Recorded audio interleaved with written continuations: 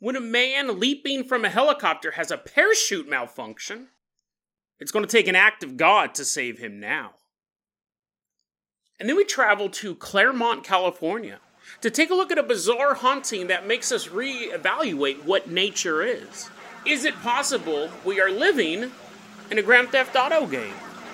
Today on Dead Rabbit Radio.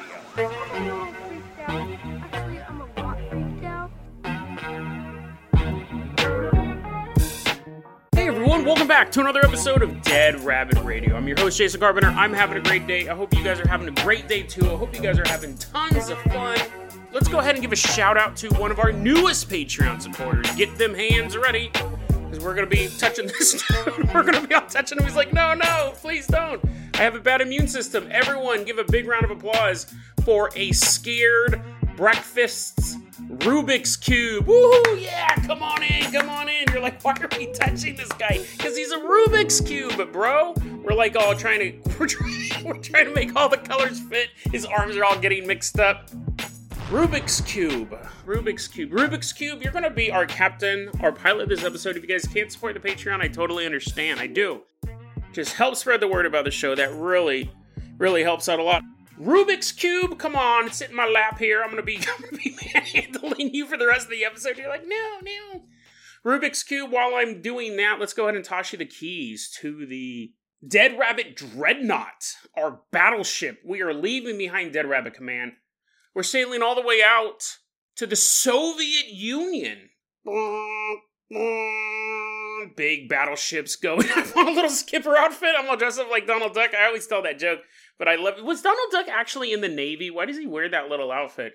But anyways, I'm walking around no pants and a blue shirt, and I have Rubik's Cube. I keep touching him. We're headed back to the year 1974, and at this point, we're headed specifically to Ukraine, which was part of the Soviet Union in 1974, and we're going to the Lvov region of Ukraine.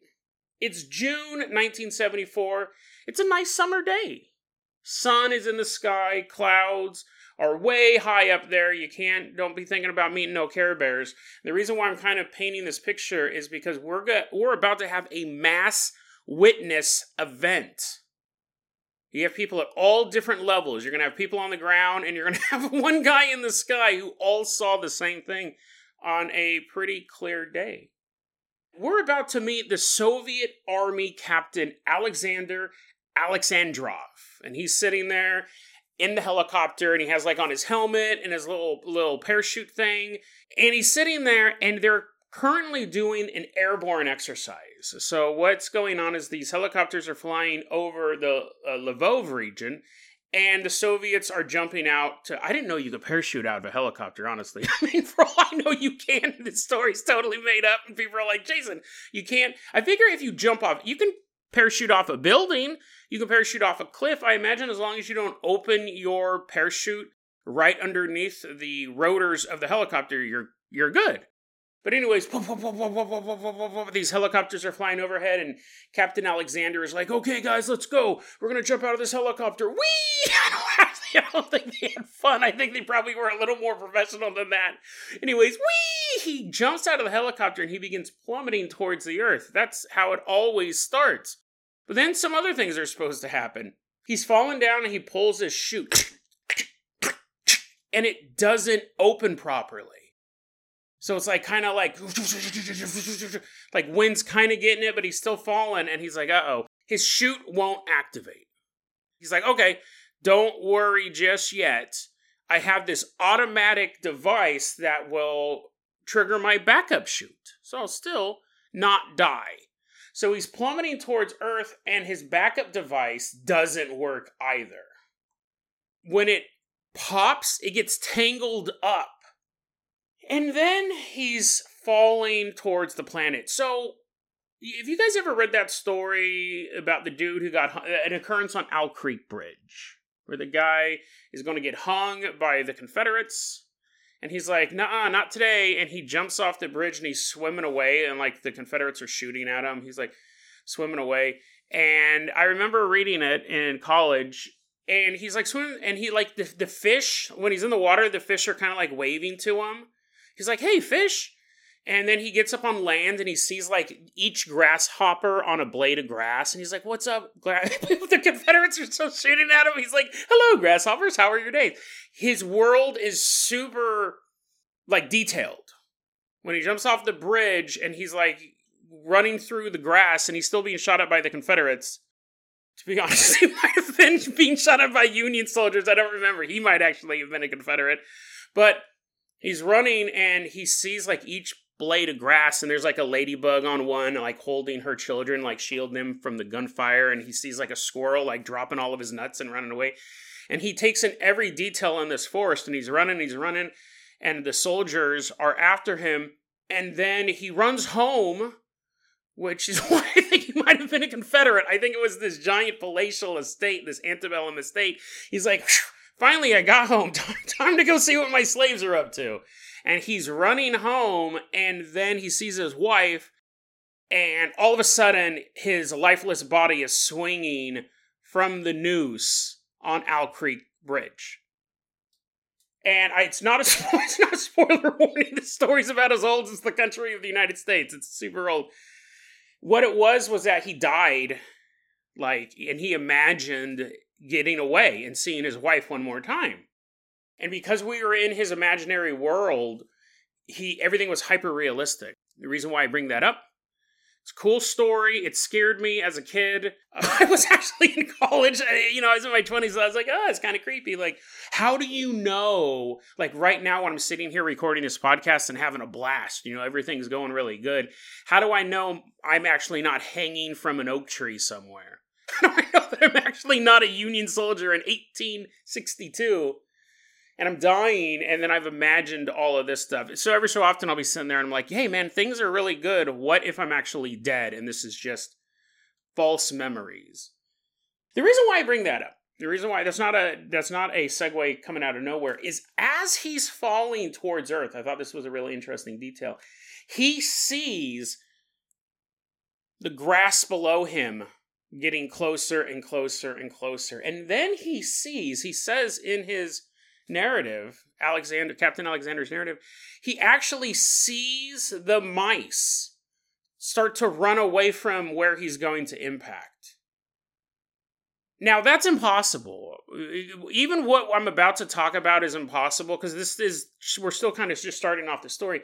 But to be plummeting towards Earth and to actually see mice go, ah, and they're like running around and they're like, you couldn't see that. You would have to be maybe, 5 to 10 feet off the ground, and he's not. He's still very, very high up. But in his memory, he had a hyper-detailed, hyper-realistic view of what was going on. He could see the grass kind of blowing in the wind. You could see that, but you couldn't see the detail of each blade of grass, and you've seen the little... And also, how would the mice know where he was going to land? Anyways, that's not even the weirdest part of the story. That's not the end of the story. As he's coming down and he sees this, he sees all these mice running away from where he's about to impact. All of a sudden, he is jerked upwards. In an instant, he is hovering in darkness. He's floating through this impossible void, which at what point you would think you had died, right? Now you're kind of floating through this void. And out of the darkness, he sees these 2 giant hands appear. And they grab his parachute and hold it open. Now, this is the backup chute. It's still a little tangled, but these hands grab the parachute and actually pull it enough in such a way that he begins to slowly descend. At this point, he sees there's this giant, what he described as a man-shaped alien. And the reason why he thought it was an alien, we're in the year 1974, so we're past Roswell, we're past all of the science fiction movies and things like that. You kind of have an idea that this guy might be an alien because he's wearing a spacesuit. He has a transparent globe-like helmet, like you would imagine a cosmonaut to be wearing. And he had these large glowing eyes that had this very solemn look. He was just staring at Captain Alexander. And yeah, he goes, this guy was huge. He's very broad-shouldered, had these giant hands that were holding up my parachute, and he had the transparent helmet on, and then he had a transparent cloak.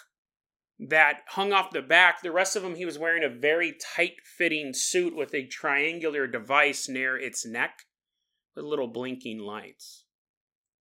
At this point, Alexander's out of the void. He's actually now back into the blue skies of the world, and this creature is holding up this parachute, and they're both slowly descending, and he feels one of the hands kind of start to rub along the back of his neck, and he realizes that it's trying to completely untangle the parachute. Because right now he's slowed his descent, but it needs to actually be functional. And then all of a sudden, the whole parachute opens completely, and Captain Alexander slowly descends to the ground and then makes a successful landing. The alien is now, or whatever this thing was, like, who knows? I mean, it has a spacesuit, so imagine it comes from space, right? But the alien is now standing in front of Alexander, and the alien waves to the captain and says something in a unknown language. He didn't know, Captain Alexander couldn't make sense of what he said. Then the creature with the spacesuit flies away out into the clouds. Fly just goes, flies away.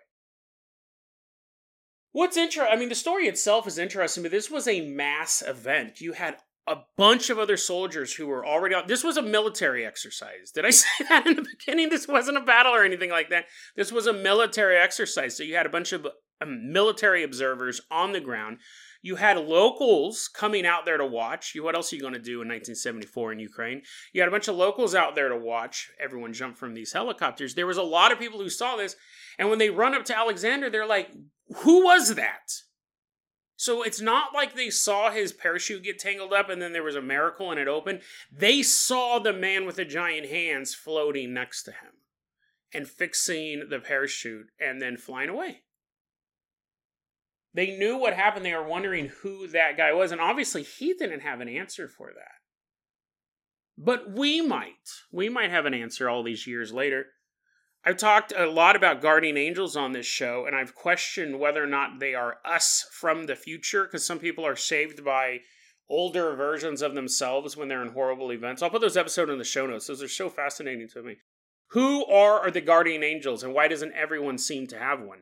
And I'm thinking maybe it's because people in the future, if a future you has access to a time machine, they can do that. But if a future you doesn't have access to a time machine, you're going to get flattened by the steamroller, you're going to fall off the cliff, your parachute's not going to open. Well, this alien said something in an unknown language, but Alexander said that I didn't really understand what he was saying, but it sounded like he said the words, Papa. So is it possible, we have a couple options here. One, that there's an alien language where one of their words sounds like Papa, which might mean like, you're welcome, or something like that, or get better technology. Or this was a time traveler from the future. This was Captain Alexander's son. Actually, it'd be so funny if it turns out that this guy actually did have a kid with giant eyeballs, and they're like, sir, your kid, he's allergic to everything, so he's going to have to live in this bubble. He's going to have to be in this suit, and we're going to put this bubble helmet on him, and Captain's like, oh, man, I got one of those kids. I got one of those needy kids, and the kid's like rolling around in a bubble. And who knows if that happened. But is it possible that this was an alien or an angel, right, saving him? Or is it a future version of one of his descendants coming down and being like, dude, if you don't make it, I don't make it. The boy in the bubble needs to be alive. So they go back in time and they say, I don't know. That's just a theory. The story itself is fascinating, even without the time travel thing. But, and I got this from thinkaboutitdocs.com, one of my favorite websites, and they got it from a article called Unknown World. And that was written by Anton Anfilov in Kharkov, Ukraine, number 28. It's published back in 2001. We've come across that name before, Anton Anfilov, UFO researcher. So absolutely fascinating story. He was saved. He would have died there on the spot, and it almost felt like his mind was preparing him for that. He was beginning to experience that hyper-realization, hyper-reality view of the world, but he survived. And dozens of people saw this event as well. Very, very bizarre story. Rubik's Cube. Let's go ahead and give you the keys to the Carpenter Copter. We are leaving behind Ukraine. We are headed all the way out to Claremont, California.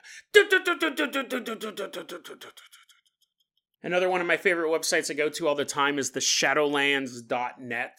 It's just a repository of ghost stories, the same way that ThinkAboutItDocs.com is a repository of UFO stories. It's very, very fascinating.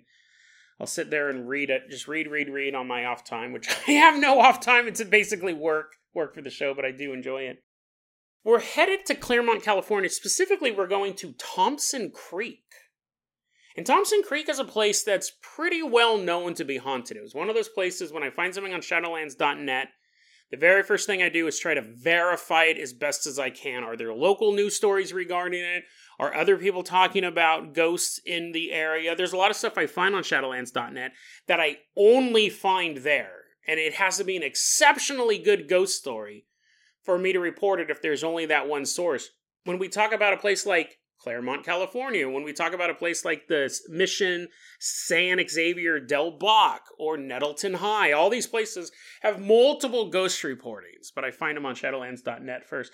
This is one of those places that when you go to, there's a website that reviews haunted places. There's a comment section, so people will talk about their own experiences and they'll rate it and stuff like that. And so I started finding a ton of stuff about Thompson Creek in Claremont, California. So and there's YouTube videos of people walking around here. It's very, very well known in the area to not be a fun place to be. There's a creek, according to the YouTube video I watched, there's like, a gully, there's like hills on both sides. This guy's walking around and he's like, yeah, there's a lot of reports of not only ghosts out here, but like satanic activity. Like people say, don't be here after dark. And it's not like don't be here after dark because there's a security guard. It's don't be here after dark because something bad might happen to you. Again, not just ghosts, but physical harm coming to you. But let's look at the ghosts side of this. First off, because the area is just considered to be cursed, it has phenomenon like the trees bleed. Apparently, the trees bleed blood. Not sap, blood. So you go out there and you see a tree and it's all like red and bloody and stuff. You're like, no. And they're like, this is what you came here for. You're looking for ghosts and stuff like that. You're like, yeah, that's too much. People say part of the legend is that trees bleed. One of the things I noted on hauntedplaces.org, there was a guy named Michael M. and said, it's a eucalyptus tree. And I guess eucalyptus tree has red sap. So what's interesting about that is even though that was debunked, it shows that the phenomenon itself is true. The observable phenomenon. People for years have been saying the trees bleed. People who know stuff about trees go, oh, no, that's totally normal. However, there's also a rumor that there's cabins in the area, those also bleed. I don't know if they're made out of eucalyptus trees. Cabins just built yesterday from eucalyptus trees. But you have stories of the cabins in the area themselves bleeding. Lots of stories about shadow people walking through this area. It's fairly remote, right? It's not like there are cabins, but it's not like that you turn a left and there's a 7-Eleven right there. So it's not a place you would want to be, whether there's real-life saint worshippers or shadow people following you around. We've covered shadow people a lot on this podcast. It's a real phenomenon. I mean, if you believe in the paranormal, it's definitely as real as a ghost or an alien or a UFO. Then we look at stuff. This was interesting because this is where I'm kind of like, apparently, if you're walking through this area, every so often you look up, keep looking up, no, past the ridge, keep looking up into the sky, and there's a cloud in the shape of a skull floating through the sky.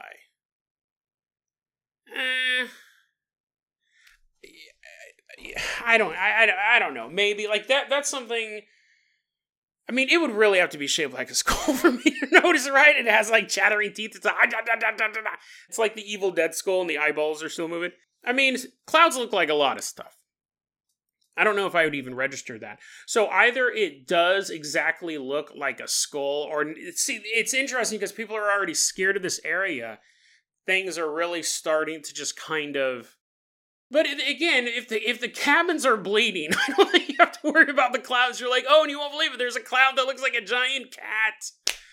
There's a bunch of clouds up there. Clouds look like everything. What are they even doing looking up that high, right? I would be like looking down, looking for mice. If I see them in a hyper-realistic way, I'm about to die.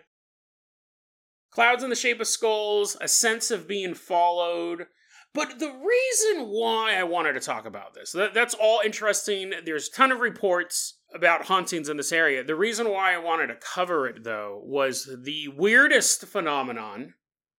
We're used to ghosts, right? We talk a lot about ghosts, talk a lot about demons, shadow people, stuff like that.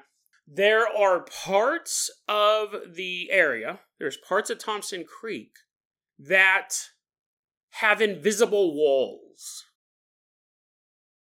And you can't pass through them. So you'll be walking through this creek and you'll go, you know what, I want to take a left here. I want to go look into these shrubs. And you will be repelled by a force. It's just like walking into a wall, but you can't see it. It's an invisible wall.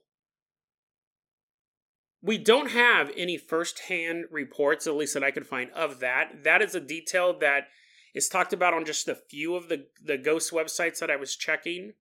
But the idea of a invisible wall immediately brings into mind video games. Like, the invisible wall is something that has plagued open world video games forever, until people just said, let's put the game on an island and have an impossibly large ocean like Grand Theft Auto. Invisible walls. You'd put up invisible walls. Really not even in open world games. Halo would have these things, right? Invisible walls. The idea of an invisible wall immediately brings to mind video games. And so when I read this, I thought, is this the border of reality? Now, there's two ways to look at it. Three ways. One, that it doesn't exist and it's just, a made-up ghost story. But there's two other more interesting ways to look at it. One, that it is some sort of mystical barrier that's been put up. There's something on the other side of that barrier that doesn't want you over there and is strong enough to put up a wall like this. Because I'm sure there's a lot of demons and ghosts and shadow people that don't want you going to a certain location, but to be able to warp reality to the point where someone can't pass through it, that's pretty rare. That's actually pretty rare. That's something we've been covering a lot on this show, is the very, very more rare phenomenon, right? You have this invisible wall there. You have these invisible walls to protect some other sort of creature or reality or something like that out there, right? You have that. It would take a lot of power. It doesn't take a lot of power to make it so you can't speak, sound waves. I mean, you can get a good pair of headphones and make it so you can't hear someone. I've personally encountered ghosts that have muffled my voice. Put that episode in the show notes. And imitated my voice. That's the same episode. I'll put that in the show notes. That's pretty easy. Hallucinations are pretty easy. It's pretty easy to fool the senses. A ghost makes you taste disgusting stuff. You're like, oh no, not boiled peanuts again. The senses seem to be fairly easy to trick. Hearing things that aren't there, seeing things that aren't there. But to physically stop a human body from walking in, I'm sure I've run across it before. But nothing pops in my mind of someone reaching a location and they can't get past it. We did that story a long time ago where the people at the 3M factory accidentally made a force field where the fly flew in between these two big spools and it got stuck. Oh, that was a good episode. I'll put that one in the show notes. That's an old one. I love that story. But, it was an accident, and then the manager of the warehouse said, oh, we'll fix it. We'll fix this force field, and then it doesn't work there anymore. But going back to this one, it could be mystical, or it could be the edge of reality. It could be the end of where we can go. And you go, well, Jason, you can backtrack, obviously. It's not like you're like, well, I guess we can't go to Disneyland anymore. It's on the other side of this invisible wall. You can obviously backtrack and then, go 30 feet down the creek and then cross the shrubbery and then go up on the hill and then walk behind it. So it's not really the end of the world. But just like how you can glitch out a video game, just like how there'll be a mountain range in Halo and you can jump up the mountain range and do like grenade launches or whatever and keep throwing yourself up, you get around the invisible wall, but that doesn't mean the invisible wall didn't exist in the first place. Now you're just on a different side of it. We see the world in very 3D, or really 4D terms, right? But that's not the way anything works. And now I'm getting real deep, but just because you can walk around the wall, just because you can bypass the wall taking a long path, that doesn't mean that that's still not the edge of reality. We imagine reality as like a plane between 2 points, and then you have the 3 dimensions and the 4th dimension, time, and all of this stuff, but that's not even close to what reality is. We have all these other quantum level things going on, and so just because you can backtrack and walk around the wall still doesn't mean that if the difference is like I said, you can grenade hop through video games and get up over the mountain range and maybe see an area that the developers did, but you can't pierce that wall. Like, you can't go past that wall that has been created. You can hack your way through, which goes all the way back to our episode of things like Michigan Blue Hell, which is the idea that there is a warehouse in Michigan, I think it was episode like 14, that you can clip through reality, and no one's been able to find that building. It's an urban legend, and they go, there's a building somewhere in Michigan where you can clip through reality. We know where this is. This isn't, somewhere in the state of Michigan. This is Thompson Creek. I mean, you could literally probably spend a good summer just hiking this area and find this wall. Maybe not even a summer. I don't know how big the geographical area is. People go there a lot. It's a popular hiking area during the day. But you could find this wall. And you could prove this. If it's really there, you could prove it. Now, there could be other things like it's only there during certain times, which would make it more mystical, right? If it's always there, it would be something in the real world and would be guided by scientific, even if it's unknown scientific laws. If it's only there during, say, the winter solstice, or only there on Samhain, then it's mystical. Then it's a mystical force. I would put my money on that because it's definitely keeping unwanted eyes out of that area. But really, we're quibbling over nothing. If there is an invisible wall, whether there is a powerful force creating that wall to keep people out, or it's showing us that, yes, reality may be a simulation. It may be that invisible border that the developers created, and we can't get past. Either way, it's an absolutely astonishing phenomenon. And it begs the question, this is a popular area for people to hike down. Do these walls exist in other areas that people never go to? Or people go to so rarely? There's whole portions of the United States. I know people get upset when I say this, but there's whole portions of the United States that have not been fully mapped. We have not had a person walk across every square foot of the United States. I honestly think it's possible that somewhere in the United States there is, okay, this is going to sound ridiculous, but there is a hidden group of like pilgrims. So who knows where these, and that's just talking about the United States, right? Who knows if there are other borders out there like this? And we can actually see, like, this is the end. We can't get past this. Sure, we can walk around it, but with the way the quantum nature of the universe, it's still, this is the border. And could you imagine if we can map them out? I mean, now I'm going full on speculative sci-fi, but imagine if you could say, like, here's this invisible border, and here's this, and it's almost like if you crumpled up a piece of paper, all the lines would match. When you flattened it out, it would just look like chaos, but when it's crumpled, it makes sense. You could see where this line connects to this line and this line. I don't know.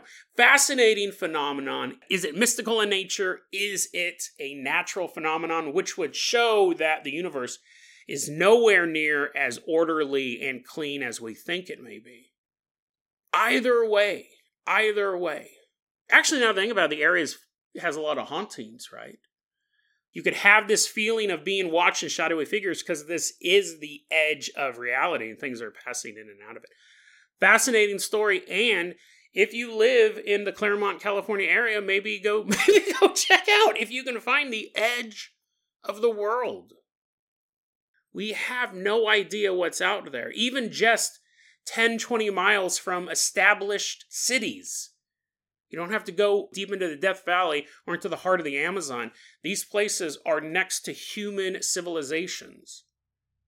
Is the edge of the world or one of the edges of the world in Claremont, California? And if that is the case, what happens if you try to glitch out of it? What happens if you try to hack the game to see what's on the other side of this border? Would you fall into a Michigan Blue Hell type scenario? You go past the wall and just fall into an infinite void? Or could your adventurous spirit actually do even more damage? As you push through that barrier, you just don't hack your way through it. You crash the game. You thought you were going to have an adventurous ghost story in Thompson Creek. You thought you were going to come back and post on YouTube how you found the invisible wall. But instead, because you pushed past what is reality, you crashed the game and deleted the universe. DeadRabbitRadio@gmail.com is going to be your email address. You can also hit us up at Facebook.com/DeadRabbitRadio. TikTok is at DeadRabbitRadio. Dead Rabbit Radio is the daily paranormal conspiracy and true crime podcast. You don't have to listen to it every day, but I'm glad you listened to it today. Have a great one, guys.